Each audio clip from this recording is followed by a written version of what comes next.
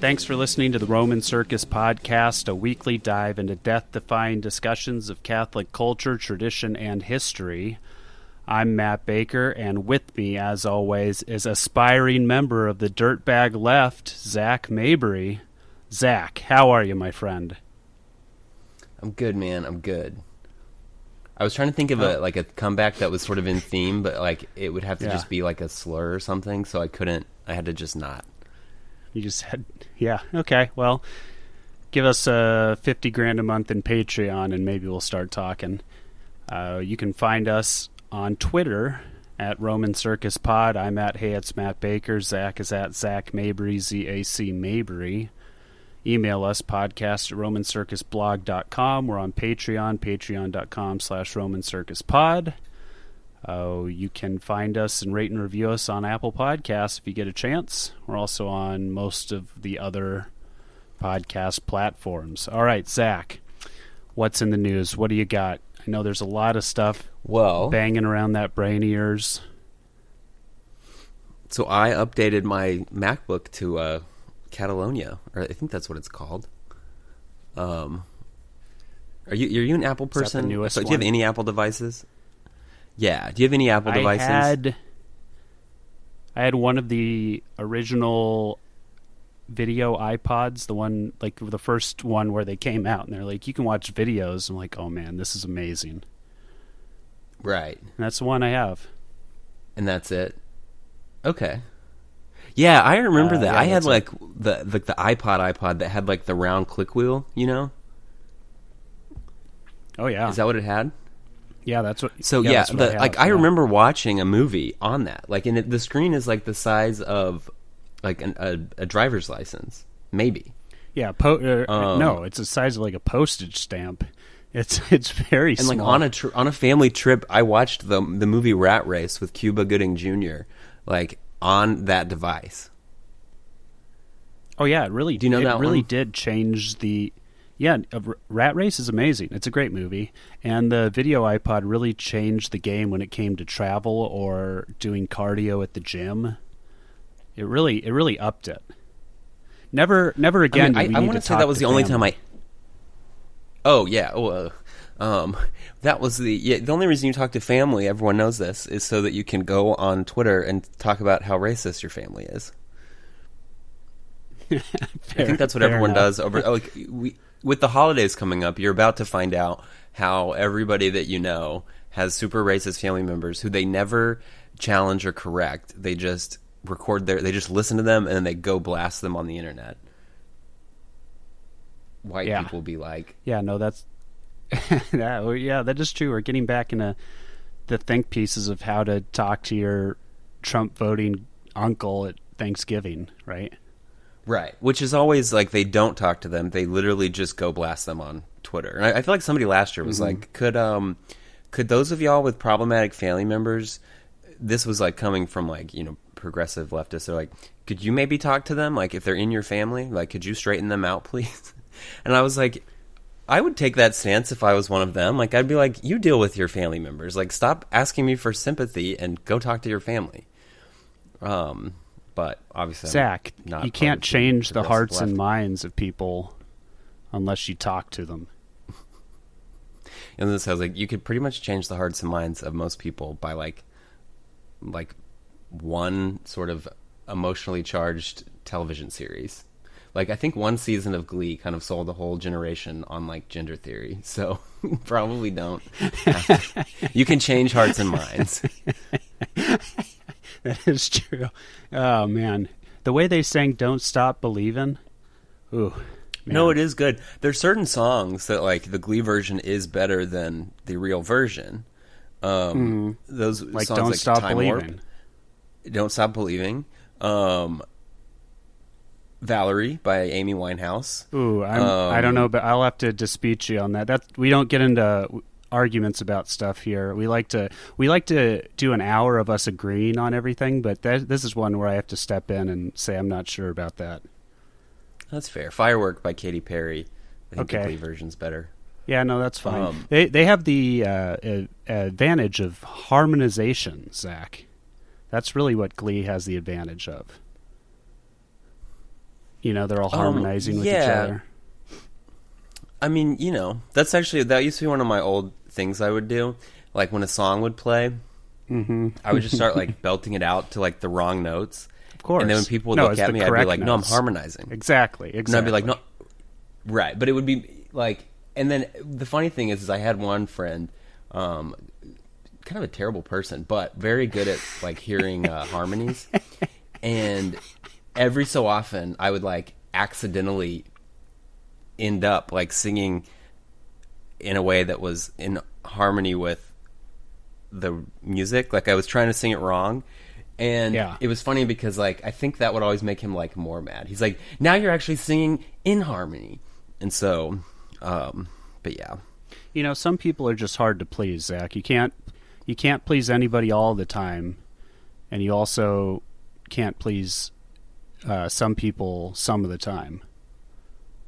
Right, and like I don't even know that I want to. A lot of people get really riled up, and it's pretty enjoyable if you're normal. I have a question. Is that person you said is kind of a bad person? Were they an okay person until they called you out on your singing? Was that enough to drive you up the wall? I don't think this person was ever an okay person. Fair enough. I mean, we'll pray for this person. In college you meet a lot of people, okay? And some of them, you just wonder, you're like, do these people have souls? But this person did have a very good singing voice, and you could literally play them any song, and they would just be able to instantly like jump into harmonies, and you're just like, whoa! So when you needed that skill, you always called this person. Okay. But if you needed a friend that you could rely on, you probably shouldn't. Sorry. Amazing. I think it's probably safe to say that this person does not listen to the podcast, so. Oh, I have no idea. Maybe. I assume not. I mean, we know everyone who listens to it. That's true. Sorry, guys. I need to be serious. So it's not Catalonia. It's not the new MacBook software. It's Catalina. Okay. Okay. I think Catalonia that changes things. Is something totally different. Anyway, so I upgraded to that, and one cool thing you can do with that is you can make your iPad a extended monitor. Make your iPad an extended monitor. So like I've got my MacBook. Yes. And I can have it to where that my iPad's like a second monitor, so I can like drag Windows over onto it. Ah, okay. I like it. Does it make you more efficient? Does it make you what are some of the emotions? Well, so like as an accountant, okay, so I'm doing accounting, which is like accounting work, okay? And a lot of times you have a source document, and then you have the form that you're completing. And so, it helps to be able to, like, I'm usually looking at one thing where information is coming from, and then there's a place where it's going. And so that's why normally at home I just have my other monitors. And if I'm somewhere, if I only have my laptop, I usually have to have like a notepad in front of me, and I'll have to like write down, the number, and then switch windows and put it in the next place, and then switch back. Like I'm basically just writing things down just so I can remember the numbers going from one screen to the other. Whereas, when you've got them next to each other, you can just. I'm sorry, pow, I fell asleep after you said I'm an accountant and I do accounting work. That's or whatever. Fair. That's fair. I like the pow though. That woke me up. What was the reference to the what was it in Step Brothers? Catalina wine mixer. The Catalina wine mixer. Yeah. Line mix. The Catalina line mister. Line mister. Stairmaster. The Catalina Stairmaster. So all the Apple devices are updated, but if you're like Matt and you're broke and you don't have Apple stuff, none of this matters to you. But Apple TV has. I'll have you know, I just deposited quite a bit of money into my bank account this morning. Ooh. Yeah. Like, we went to Starbucks to get our coffee. Matt went to the bank and said, "Get these dollars off me." Yeah, exactly. I said, I just can't handle having all this cash. Please, just take it. Yeah. The good thing is I'm getting a sweet return of like 17 cents a year on it too, so. Well, that's usury, so we will think fondly of you from heaven. Okay. I'll still be alive. What were you going to say? Okay, so yeah, updated those things. Apple TV, so like the streaming wars. We never touched on the streaming wars yet, have we? The streaming wars, like Netflix and Streaming. Hulu and WWE Network? Yeah, well, that's a whole other thing. Everyone's canceling WWE. Are they? I don't know why. I chased it on Twitter, and I just got bored before I could figure out what they did. So, but it was trending, they had a like canceled. really, really rough pay-per-view on Sunday night, Zach. They had a rough Friday night. They had a rough Friday night SmackDown. They had a rough Sunday. Like when people tell me pay-per-view. they watched a rough pay-per-view on the weekends, like I'm very concerned. So like, okay, fair enough. No, it was a rough wrestling pay-per-view. Didn't have a good ending, and then Monday Night Raw this week was awful. A friend of the show and fellow wrestling enthusiast, Father Dan, and I were texting about it. So there you go. That's your wrestling update for the week. Continue. Love it. So yeah, so the streaming wars. Okay, so you had Netflix at first, and it was originally just kind of an add-on to their DVD service, right? Mm-hmm. Right. And then Hulu comes out, and it was basically just like after shows aired, you could go to Hulu and watch them again. And then it became more of a subscription thing, and yeah. And then everyone started making their own content. So and Netflix all of a sudden rolls out like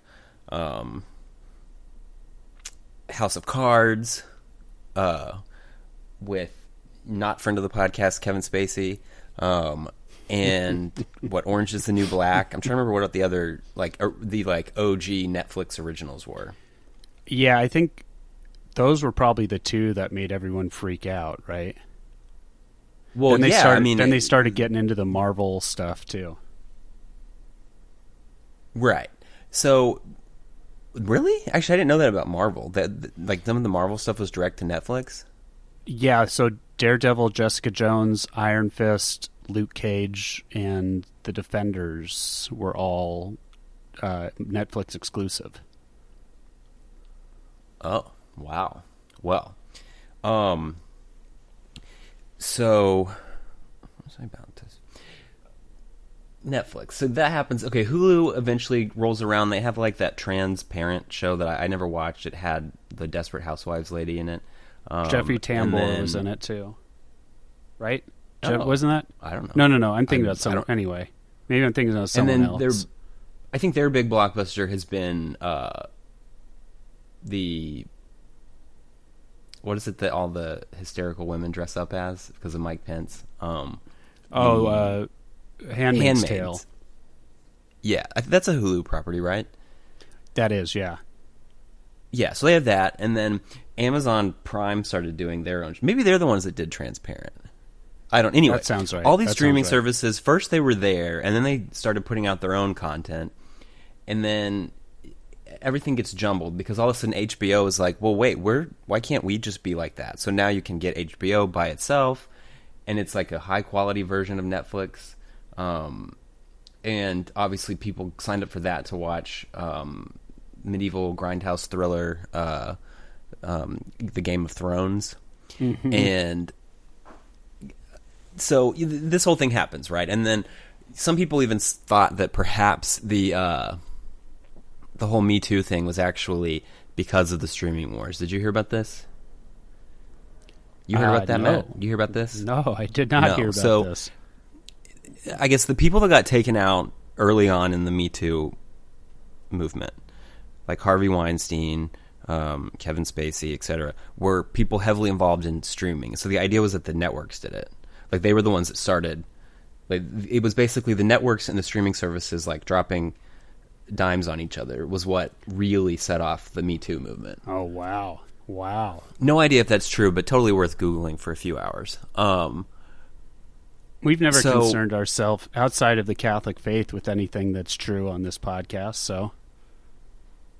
No, yeah. I mean, the whole world is so crazy that there's no reason to, like, be opposed to like most secular conspiracy theories because reality is like a worse one. So, yeah, I agree. I agree too because I said it. So Apple is now launching Apple TV Plus, and they have their own original content coming out. So it's just a whole thing. Oh, and Disney is launching its streaming service, and it's pulled all of its stuff off of Netflix. Right. So the problem is that, like, I don't think people want to be spending, $70 a month, but like $10 at a time for all these streaming services. Well, this is kind of the problem. Is for years people have complained about being locked into bundle packages on TV that they are paying for a bunch of shows and stations that they don't want, right? And now we're starting to get this option where we can subscribe to all these streaming services, and now people are on the other end. They're just talking about how many streaming services there is. Right. No, I assume in the future people are going to be like, yeah, it was really weird in the past. Like, basically you would turn on your TV and like you would just have to watch whatever was on. Like, there'd be something playing and you would just have to go to it. Mm-hmm. Because, everything will be like on-demand streaming. The other weird thing, too, is that, like, so Netflix, their whole thing was dropping the seasons all at once, and then people would, like, binge all night. At their leisure. Watch every episode. Yeah. Well, most of the people, they would just do it immediately, and there was, like, no protocol for, like, when you can start doing spoilers. And so I guess Disney apparently... What? Have I said on the show before how I struggle with binge watching because I forget completely what happened? So like between Stranger Things 1 and Stranger Things 2, I completely forgot what happened in Stranger Things 1. So then when 2 came back, it took me like at least an episode to kind of remember what was going on. Or I would make very good use of those previously on things, and then I would watch it and be like, oh yeah, this is a thing. It's just I would take in the show way too fast, and I would have no time to properly digest it. Right. Yeah, I mean, you have to really worry about digestion in this situation. Mm-hmm. I need to take some Netflix a lot of times, probiotic or something. Yes, yeah, Netflix enzymes.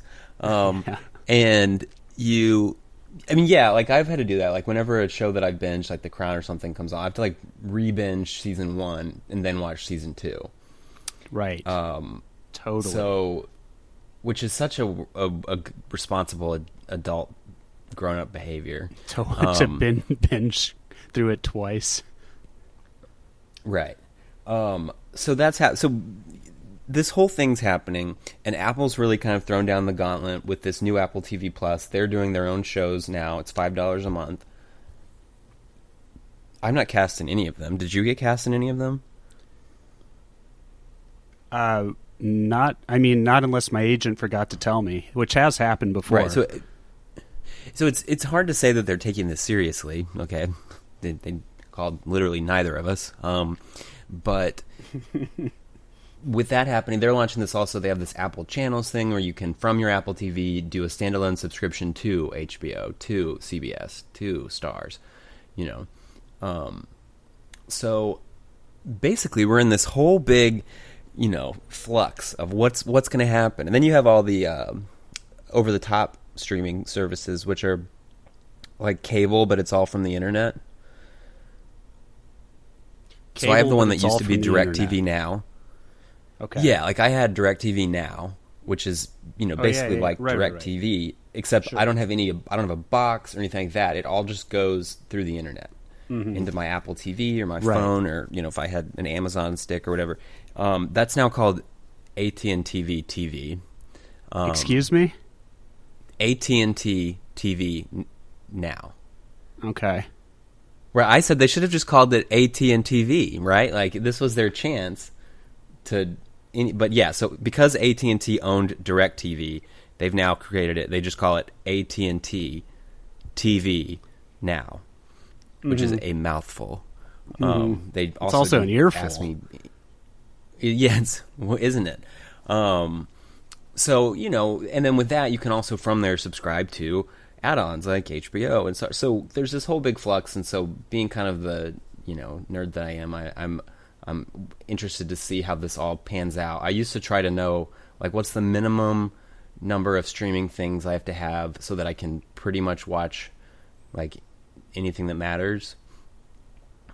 And it's getting so split out that, like, there's just no way to do that. So what you do is, like, when The Crown comes out, you get Netflix, you watch it, and then you cancel Netflix. And then when the next season, I think the Helmicks have talked about this before.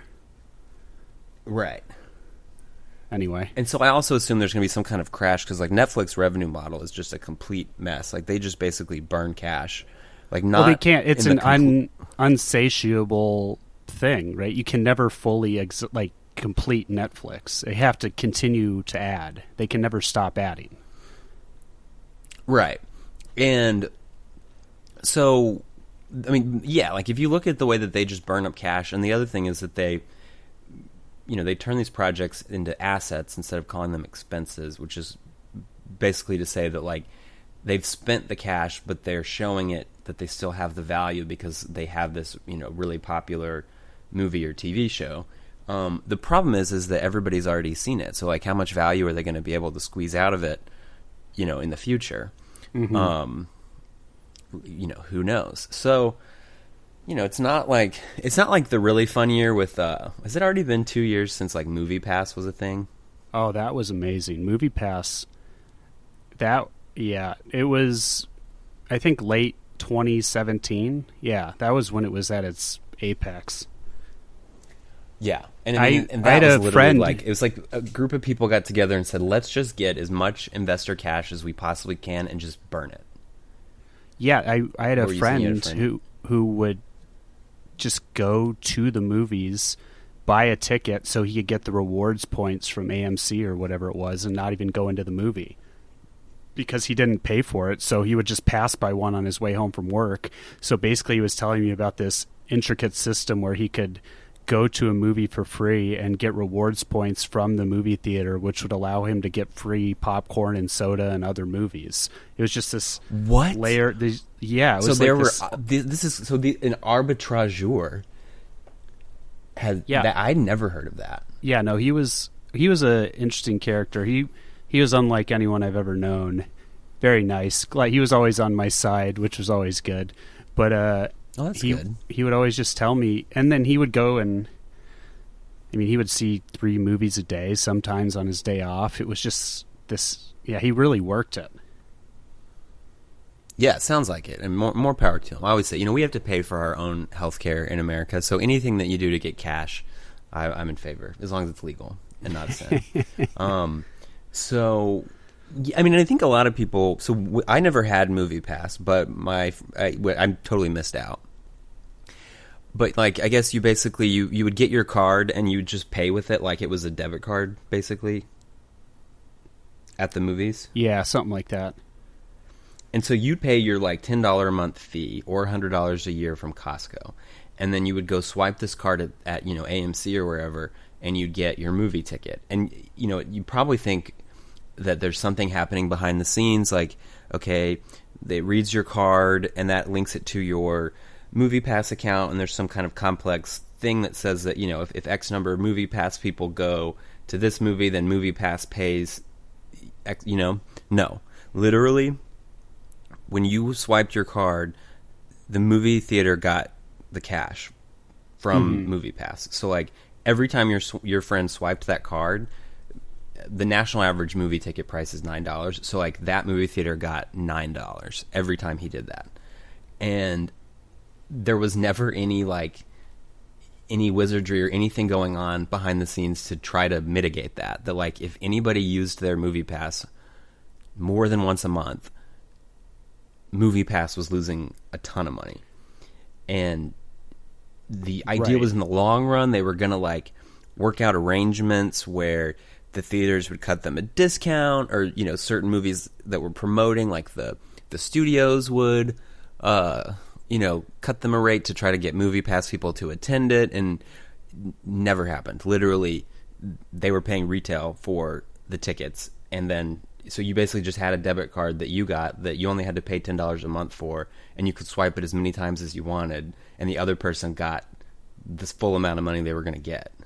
Yeah, did they think people would get too lazy and not end up going to the movies? Because we like to think that in theory, but also if it's free movies, they would do it. So I think they thought a couple things. I'm sure they thought that there were people that, they probably looked at data that told them most people only see one movie a month or less or something. And then that's because they had to pay for them. Sorry, right. Continue. Well, no, right. They're changing a significant factor on that. Like, I don't know why they would assume people would behave the same way with regards to, a service if that service is no longer costing them money. But I think the other thing they were expecting is that they'd have this huge customer base of like, we're the, Movie Pass customers, and they're all paying into it.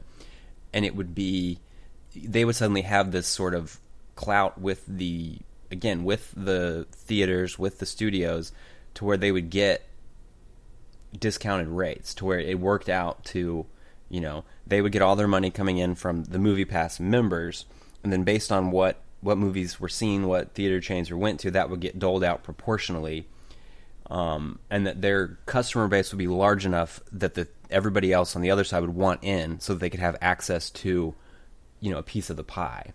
They just never got around to doing that, so that they were just paying them the full amount to hopefully eventually go back and pay them less once they said, well, if you want to lose all of Movie Pass, our million bajillion customers, then don't work with us. But otherwise, Spotify sort of works like that. Like, you pay your $10 a month for Spotify, and there's this giant calculation of, what songs get streamed how many times, and Spotify has, X number of dollars set aside to pay the content producers, and it all kind of gets doled out proportionally, which is, I guess we don't have time to get into it, but it's one reason that everyone's doing like Vegas residencies and greatest hits albums, because there's not really a huge incentive to do new music now. Sure. But I think they eventually wanted that revenue model, but they actually just never did it. I mean, they just, I don't know if they were lazy or if they couldn't strike a deal, but it just became a thing where they were like, we're just going to, well, they were getting a ton of money of investors, right? So they were just getting this huge influx of some cash. Of the dumbest people on the planet. Yeah. I mean, people that invest in tech startups and things like this are some of the dumbest people. I mean, you could tell them anything. Like, you'd be like, we're going to invent a 3D printer that makes hamburgers. And they'd be like, oh, here's my millions and millions of dollars. Like, the dumbest people you could meet. And so they just all bought into it. And it was literally, whether they knew it or not, the whole scheme was like, we're going to just take as much cash as we can get from investors and just light it all on fire. And, like, that's it. And it was a great deal for the customers. So that was what I was like, well, it was even a fine deal for the movie theaters. They really didn't lose much. Right, yeah, it didn't. It only impacted them towards the end when they started like changing the rules and people would show up all cranky that they couldn't use their card anymore. But even then, yeah, it didn't really harm the movie theaters at all. And how often does like a scheme like that actually work in favor of, the little guy, right? Right. So like, I thought it was cool just for that reason, Like, normally these scams are like, well, Wells Fargo did a scam and they, bankrupted every poor person in town. But, this one was like, these startup nerds created this company and then a whole bunch of people got to see free movies. Yeah, I mean, it really worked out for the benefit of the people. Right, and we're about the people on this podcast. So that's a roundabout way to say that in the news is updates with technology with regards to Apple, and that part of the big change in Apple is unveiling their streaming services. So, like, when I updated my Mac, now I have on here a native Apple TV app that, like, wants me to subscribe to their service. And so I'm interested to see what happens to Netflix, because they're in the kind of worst position. Netflix, they don't sell devices. They don't have a pay-per-view purchasing model like Amazon or iTunes. Right. And they don't have like a cable arrangement like Hulu, where you can use Hulu to watch live sports. So, like, I don't know what Netflix is going to do. Unless their staying power is just their Netflix. So, and some cool movies are coming up on Netflix. as you know. So hopefully Netflix can. What? Oh, okay. Well, hopefully. So hopefully Netflix can continue to turn a profit and pay content producers for the foreseeable future. Well, they can turn a profit by just halting production just slightly, maybe. I don't know. I don't know the. I think that's the idea. It's just right. So. Okay, that's the streaming update. The other thing happening in the news is, did you know that there's an Amazon Synod going on, Matthew? I've kind of heard of something about that. All I know is this, Zach. In the year 2019, the year of our Lord 2019, this Amazon Synod, this is going to be the thing that either reverts us back to pre-Vatican II, or it's going to destroy the church forever, unrepairably. It really is. It's going to be quite the thing, Zach. Yeah. So, like earlier this year, when Notre Dame Paris burned down, you could go online and figure out which.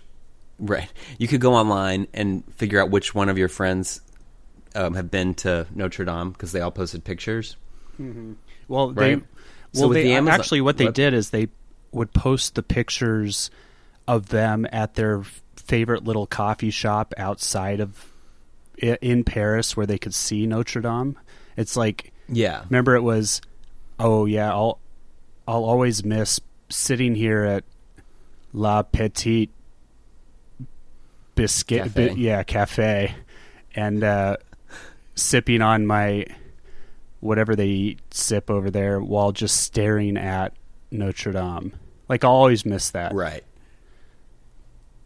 Yeah, which is funny. Nothing really happened to the facade, so like you can still do like literally from those cafes that doesn't look different, except that there's fences.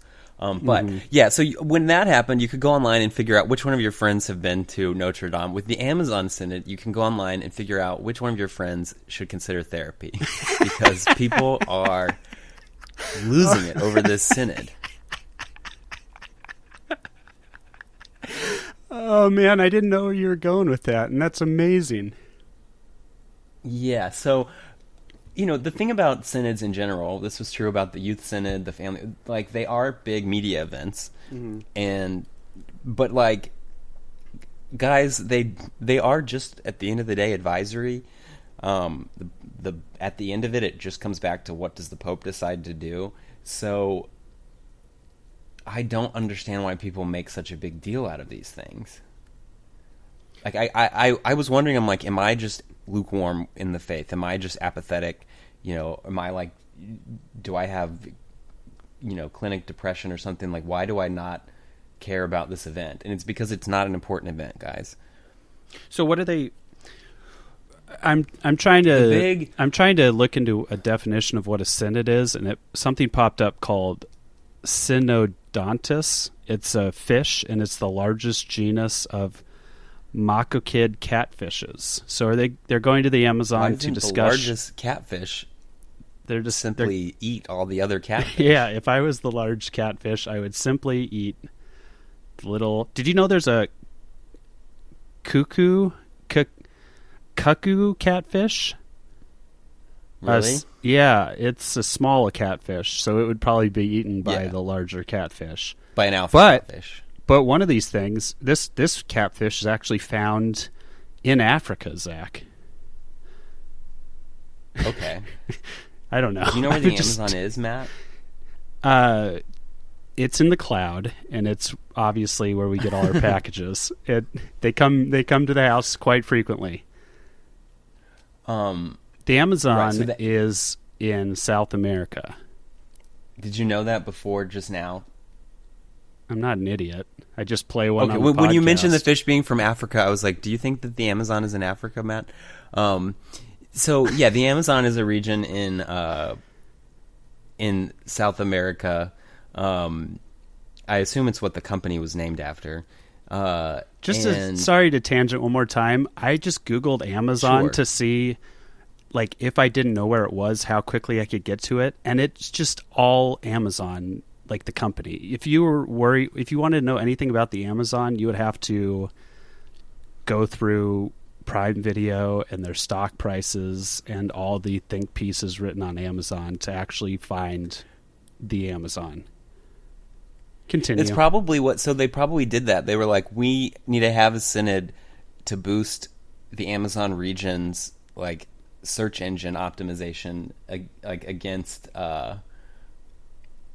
Amazon.com. Like, we have to get this in the news so that you can actually Google it. Another thing, Amazon is just proof of American exceptionalism because Alibaba is way bigger than Amazon. And do you know anyone who uses Alibaba? Not me. No, but I don't even know that they are they just a Chinese thing? Yeah, I don't know that you can buy stuff to America from Alibaba. Can you? Okay, that makes sense. Anyway, I mean, if so, I would, because we've all decided to sell out for China. If we weren't just pinging and ponging all over the place, I would talk about that a little. But let's continue on the Amazon stuff. So we'll do a Synod Patreon itself is episode happening about China. in the Vatican. Oh gosh, yeah, which won't be available except in Hong Kong and Taiwan. But we won't. So the Amazon Synod is happening in the Vatican, though. So I think initially people thought they were like going to, right. I thought so. Yeah, which no, it's really hot there, and I don't think that Pope Francis wants. He doesn't seem to enjoy going to South America. Yeah. Right, and I'm pretty sure that, like, since he left South America, he doesn't seem very interested in spending a lot of time there, and they're not very nice to him there. I was going to say he's not Chile. as popular as you would in South America as you would imagine. Well, anyway. I mean, and that's Pope Benedict. The Germans don't like him. I mean, it's one of those things where, like, I think the only person that was ever popular in their like own place was JP2, because it was like you just weren't allowed to dislike him.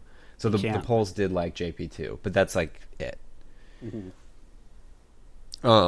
So the thing with the Synod, guys, it is like a bear trap for just unnecessary outrage, and you just see these people fainting over every detail. Like the opening, you've been offline somewhat, but I'm sure you saw the dancing scandal.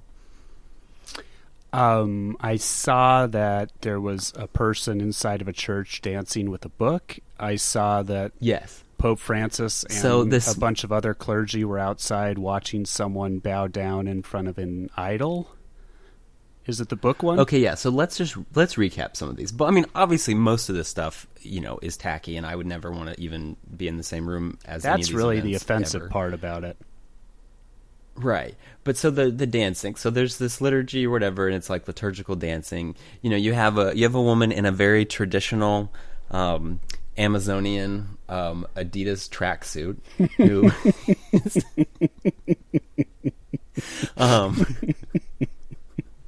who's dancing around with the gospel, I guess is some kind of, at the gospel proclamation, I assume, part of the mass. Sure. And, like, dancing is being generous. Like, this was not good. Like, you watch it and you're just like, point your toes for the love. I know. Well, the problem, too, is, like, you can just say anything is anything nowadays. These kids. But you just call it. If it's dancing, people moving around is just dancing. Right, and they're like, this is like an ancient thing, and I was like, I don't think that there was nylon that long ago, but that's fine. So everybody's freaking out, and then of course you have like, blatant troll Austin Ivory from England, not friend of the podcast, who, what an inspiring, blah, blah, blah. And you're just looking at like, well, obviously this isn't inspiring. Like if it's anything, it's embarrassing. But my of rule, course, everybody just took the bait. What? My rule, and I think you'll agree with me, is inspiring is anything that will lead people to want to join the Catholic Church. And I don't think that was one of them. Probably not. Yeah, and I think if you're British, like, inspiring is just watching people from third world countries embarrass themselves. So that must have been what that was about. But so anyway, everybody took the bait and they're just freaking out, and their concerns there are theological things with the Synod, which we'll get to. But then, so I just took the video and posted it and was like, me showing up to class the one time I actually did the reading. And I will say my tweet got more engagement than the original. Not that we're counting, but you just kind of have to laugh at these things. And then another one I thought of but didn't tweet because I didn't want to do too was like, when people say Catholics don't read the Bible, it doesn't mean we don't do anything with the Bible. Oh, that's really good. That is a real. Maybe it's been long enough that I can do that. Yeah, Should I do that's that? really good. Okay, that's a good one. So that happens, and then there's the idol thing. So this again, horribly tacky to the human eyes. Ceremony takes place out in the Vatican garden, which is like the place where stupid stuff happens. Like there's a year that they had like the Pope and like a Jewish guy and like a Muslim, and they planted a peace tree. That's a thing. Yeah, I think it was like Eye of the Tiber that was like peace, ceasefire occurs in Israel Palestine after magic tree planted. It's kind of like the orb, the picture of Trump with the other people touching the orb. It's just kind of like a tree version of that. Yeah, I mean it's about that serious, and you have to realize that there's a lot of Italians involved in this. Italians are sort of tacky by nature, and you're just not going to get something with decorum in these events. So they're bowing down to these, what everyone was calling an idol. And I mean, it looked like it. So anyone that was saying it's ridiculous to think this, okay, I'll validate that it was obviously a problematic ceremony. But then later on, and people watched, it was actually Professor Vermeulen and then one of the other media people watched all of the whole ceremony start to finish with the audio. And when they go and hand this idol, which is a pregnant woman, they say in Portuguese, Our Lady of the Amazon, give this to the church. Okay, so then that's kind of a mic drop moment, I guess, because even though this looked... And, I mean, it does have obvious tie-ins to pagan symbols and deities. I can't remember the name of it, but it's like some pagan god, name starts with a P, and it is pregnant, but it's not... The name isn't pregnant, but it's a pregnant idol. So it's not that there wasn't bad stuff, but I guess wait till the audio comes out to start like freaking out. And the other thing is that Pope Francis just sat there. He was supposed to deliver remarks, and instead he just prayed in Our Father and bolted. So I don't know what you would expect him to do if he was going to express displeasure, but he definitely didn't really, other than being there, he didn't offer any further praise for the event. And when everybody bowed, he actually was sitting and he straightened his back up. So like you kind of see him literally get taller when everybody bows. So right, again, very tacky event. It's not something that I would, unpleasant to watch. I'm not defending it, but it again, the sky isn't falling with this stuff, and this just shouldn't be a surprise at this point, guys. Like it's been 50 years of really like unsavory ceremonial behavior. So like I don't like to watch most liturgical actions that happen in these days. I know. Did Pope Benedict not sit through a tacky thing, right? Like these are just things. I mean, there were. These just get so much coverage now because of the time we live in. Well, and JP2 was more active in the tacky stuff he went to. Pope Francis just sat there. I mean, JP2's, anyway, I'm not here to criticize saints, but what I'm mainly saying is it isn't the end of the world, any of this stuff. Now, the two theological or, actual churchy things that people are concerned about, and these are legitimate concerns, is that this synod will be the turning point where the church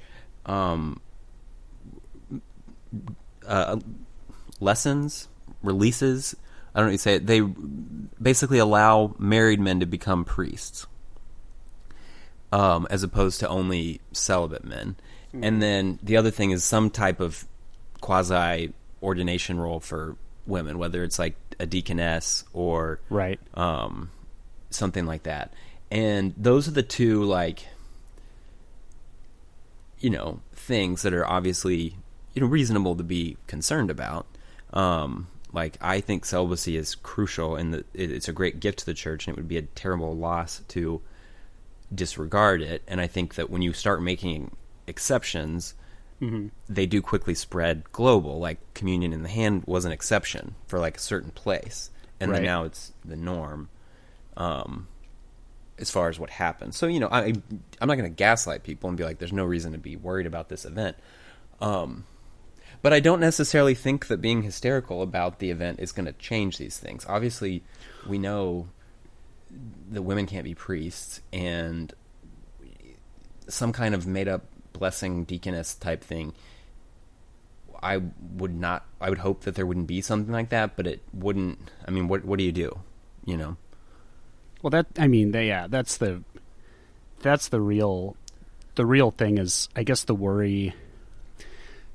Because I don't want to downplay the idea of a deaconess, because it's kind of silly. Like, it seems like it would be like another thing that's just an appeasement that doesn't need to be done, right? But but for me, the problem with that, I guess, doesn't lie so much in it would be the installment of the deaconesses that would be interesting, but to me the problem lies more in just the idea that, like, we need to at some point just tell the laity that they just can't do things, that they need to just chill out. Like, we can't continue to, like, make concessions to the laity to keep giving them stuff to do. That's how you get people constantly talking back to priests, or thinking they're the ones that own the church, or thinking that, that committees are the real things that will solve things, right? Like, I don't know. It's, we want the laity to feel welcome and feel involved in a certain extent, but we can't just. I guess, but. Huh? Well, just from the sheer point of you give the laity going to an mass, inch, they take a mile. Well, yeah, but just from the standpoint of going to mass. But you're right. Like, you just at some point the laity just need to stop doing. You can't. It's just so it. Yeah. No. Exactly. That's the real thing. And you see it happen in different. It manifests in different ways. So obviously, you do have all these lay people. I would include married men in it who want, they want to be able to put on the robe, and they want people to be at the pulpit, and for everybody to look up to them. And it's like, this just isn't your place. And so, it just isn't. This is not your calling, and the church isn't about you being the center of attention. So you're going to have to sit in the pews with the rest of us. And the choir. I think the exception is obviously the choir, because the choir is a part of the mass and has a specific place, right? And sure, but nobody's like, they don't have this commanding authority where, like, basically these people want to be, the head. They want to be an authority figure. They want the prestige, That's what when I meet people that are in choirs, I'm always excited because they can speak Latin. But, like, it's not quite the same. They're in the back. These people want a pulpit. They want to be able to say things and it be, I heard in the sermon. They want to be able to give sermons. They want to be able to preach at people. Right. And, it just isn't their place. So some kind of quasi-deaconess role, it's not even that it's a concession to women. It's a concession to the idea that, we all need to be preaching, or we all need to be something in robes up on the altar. Yeah. It's basically saying that, like, the laity are just absolute dirt, and, like, only things that are sort of set apart from the laity matter. So we have to create these, like, weird things for it. And if you're just a person that goes to mass, but you don't have a robe to put on, then you don't matter. And that's the thing. It's a flawed mindset, and it's a concession to that. And it won't shut people up. Like, you won't be like, well, women can't be priests, but we'll give them this. Like, people won't take that and peacefully go away. They'll continue to want more. Right. They'll dig up cave paintings from, like, the year 200 where there's, like, a woman with her arms in the air, and they'll be like, well, this is definitive proof that most priests were women. And it's like, what? There are like, also cave paintings need, of people with dinosaurs. which we could talk about, which is implied. I have my thoughts on that, even if you don't agree. But yeah, so I mean, obviously, so it's impossible to have ordained women, and it's impossible for them to become deacons in the true sense. But in theory, I guess you could invent kind of like a sort of like a advanced altar girl type position and attach prestige to it and call that like this is the new deaconess thing. And I think that would be a mistake, and I think that you would get, again, the wrong people interested in it, who it's not the people who you think that you're going to be calming down by making these concessions. You're actually like handing them a microphone. So I don't think that any concessions on that front need to be made. But if it happens, I have to wake up and say, well, I still have to be Catholic. So it's not. This is why I don't think you should freak out. Like, even if it happens, even if they expand, having more married men in the priesthood, you're still going to have to be Catholic. You're still going to have to be obedient to Pope Francis. So why get so worked up about it? Yeah. I mean, it just it is a product of. Again, we're still coming off what happened last year, so people are in a place to get worked up. So I don't want to downplay. Right. Well, and of course, I don't want to downplay their emotion as far as actual legitimate feelings still bubbling up from what was going on last year. But since we have no authority and we have no say in the synod, pure speculation can drive us insane. So if we just take a second and if we let it happen, like other synods have happened, and then you can see what comes out the back end. But like just ginning up thoughts and emotions, even just within yourself, I mean, you just chill out for a second. You can get all worked up after the fact. Just save some of it. Right. Well, I think people come out like, oh, you're using normalcy bias or whatever, or you don't actually care. And I think they think that you have a moral duty to care about this kind of stuff.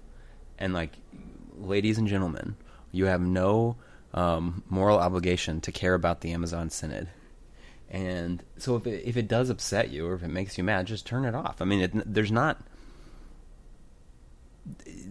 not like it's not like we're in a swing state and 2 more votes are going to win it for our team. Like it isn't, and it's not like if everybody cared this much, it would be like, it just isn't like that.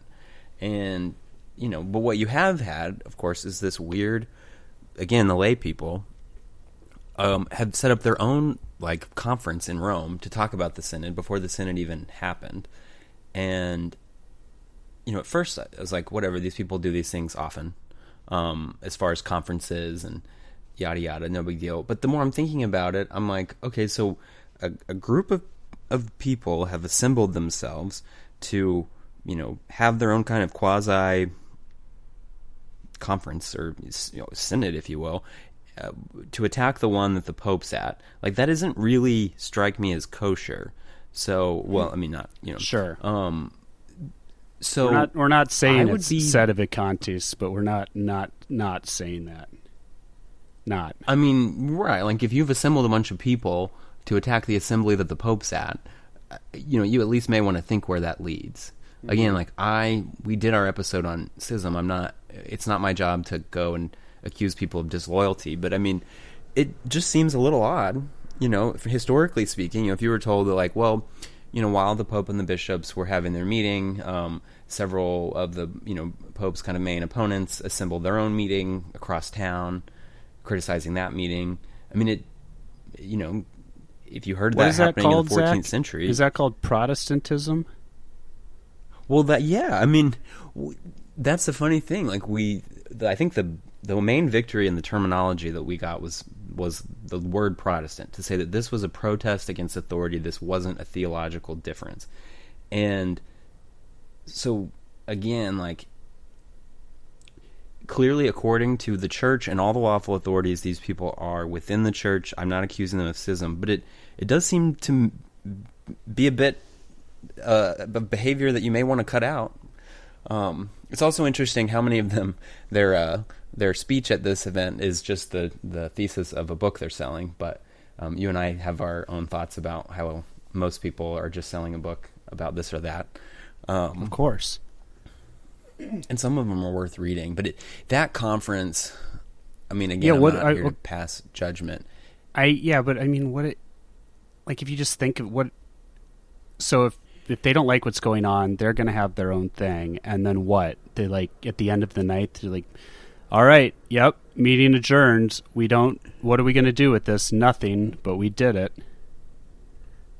Right. At least you could turn it into a potluck or that, something where it's worth it. People can bring food and share dishes. It's that actually has some value to the community. Right.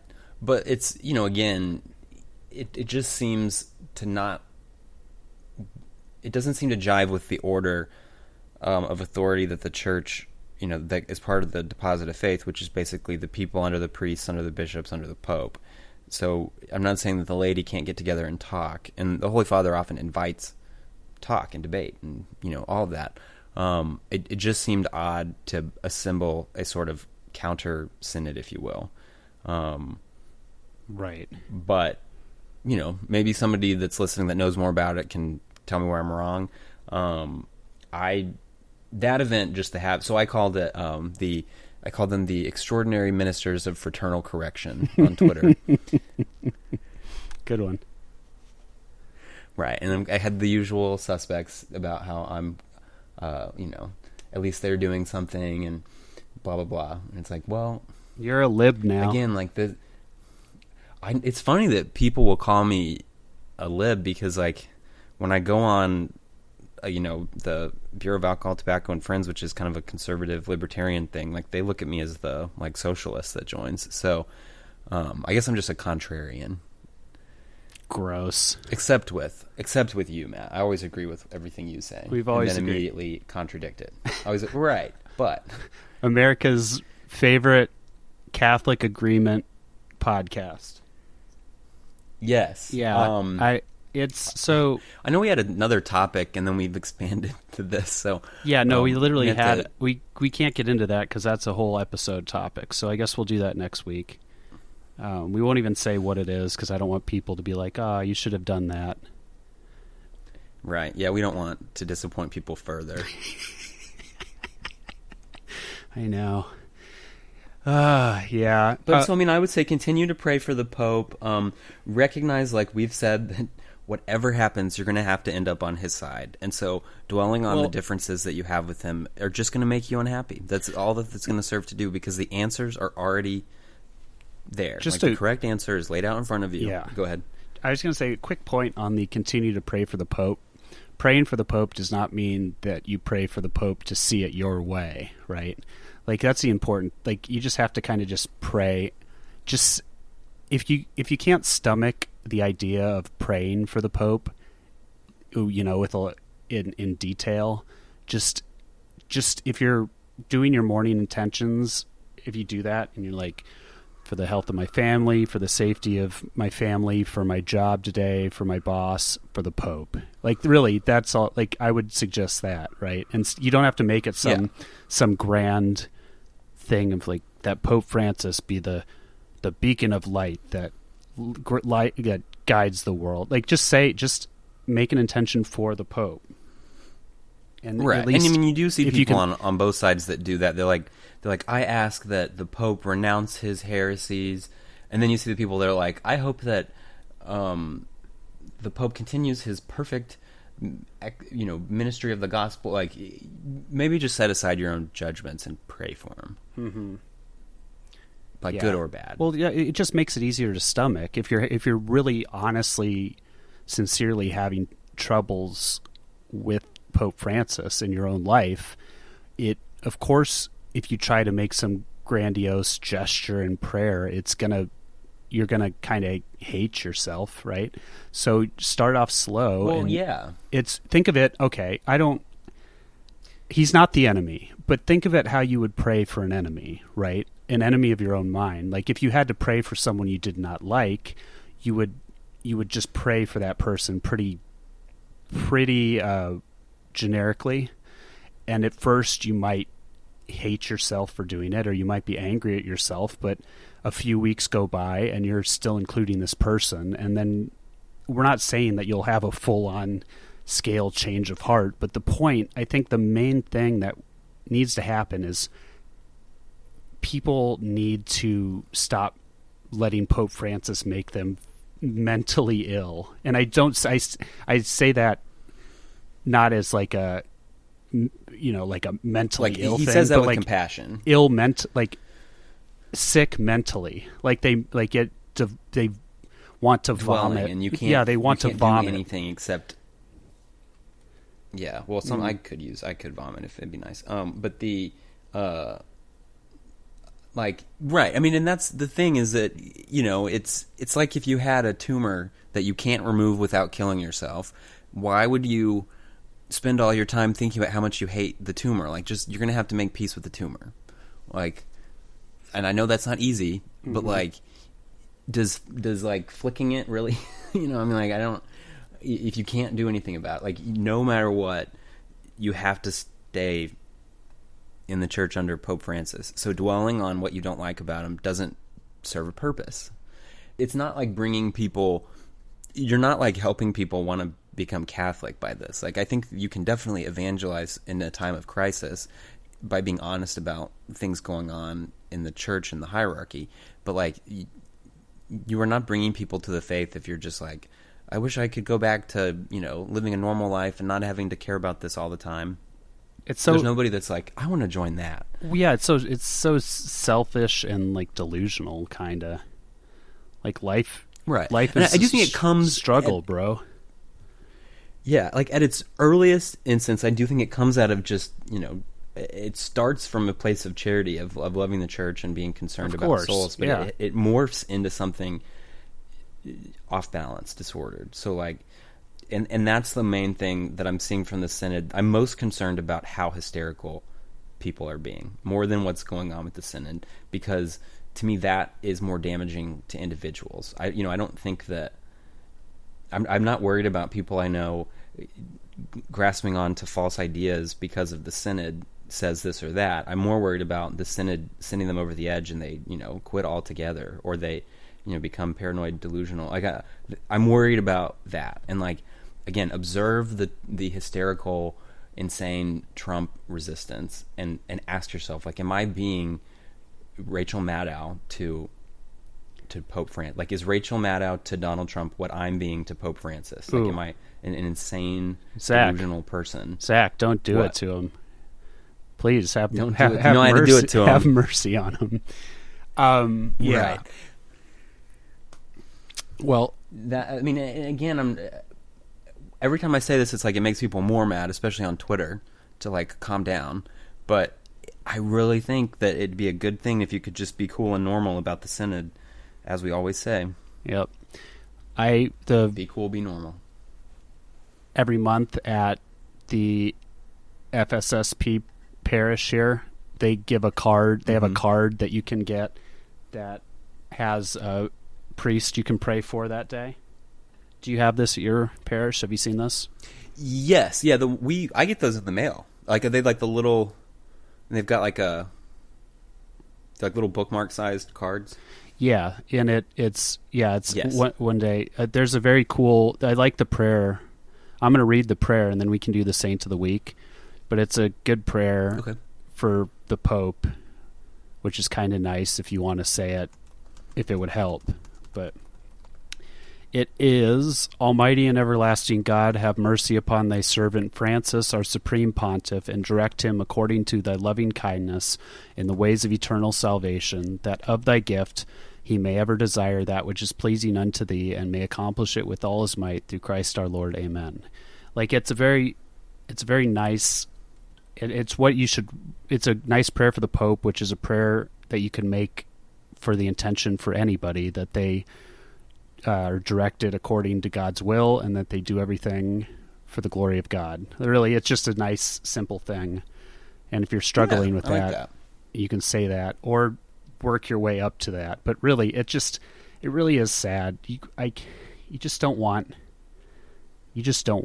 people to become physically and mentally ill because of the Pope. Well, right, and you'll burn out. Like you will want to go back to having a normal life where you can just care about sports and the weather and your friends and family. And so, don't make the faith a barrier to that, because you will eventually just burn out and jettison the whole thing. That's right. So stay cool and normal. Stay cool, stay normal, become a saint. Give us money on Patreon, especially. And yeah, and I mean, I don't know, like people that they're acting like the Synod is like this tragic event, and I'm like, I kind of think it may be a comedy if we're going to say this is a movie. Have some fun. I think you can politely poke fun at some of this stuff, as a way to stay, chill. To stay chill. And plus, if you go to the Latin Mass, there's not going to be deaconesses and there's not going to be married priests. So, we don't have to actually engage with this stuff if it happens. That's out of sight, out of mind, Zach. Right. I mean, I've met a lot of very holy and devout permanent deacons, but like the concept of it was kind of created in the 60s, and it's something I have questions about. But they like don't have permanent deacons in the parishes that I go to, so it's like I don't have to really be confronted with that reality. I mean, it's there, and I know several very holy ones. So again, I'm not, of course, criticizing any, but it's an interesting topic, and I know that it does kind of make some people uncomfortable. And the nice thing is that in our ritual, that's not a thing. So, you'll be cool. Everyone will be fine. Everyone will be fine. Speaking of fine, Saint of the Week. Saint of the Week. Saint Francis Borgia, 4th Duke of Gandia. He was the great-grandson of Pope Alexander VI. That's what I was wondering. I was like, Pope Alexander VI Borgia is like, there are multiple, like, explicit, like, can't watch them, premium television series about him, because he was, like, seen as, like, the height of kind of the corrupt Renaissance popes. So he sure was. That's Zach. fascinating. Yeah, so he had a descendant who was a saint, or a relative. Anyway, go on. Yeah, so just as a side note about Pope Alexander VI, Sixtus V and Urban VIII described him as one of the most outstanding popes since St. Peter. And he was known to have a lot of mistresses, and basically his whole deal was that he did what was best for the family. Like, he really did have the mob mentality of right. He treated his family the way that we kind of do with our podcast. How's that? Like survival at all costs. Exactly. Yeah, his foreign policy was to gain the most advantageous terms for his family. But one of the... Well, I mean, there's something wholesome about that. Sure. And one of the good things Pope Alexander VI, I guess, did was have a great-grandson that was Pope and a saint, or just a saint, if you want to say it in that way.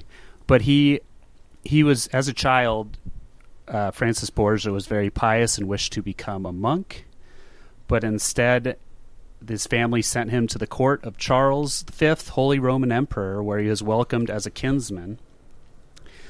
He married a Portuguese noblewoman, and they had 8 children.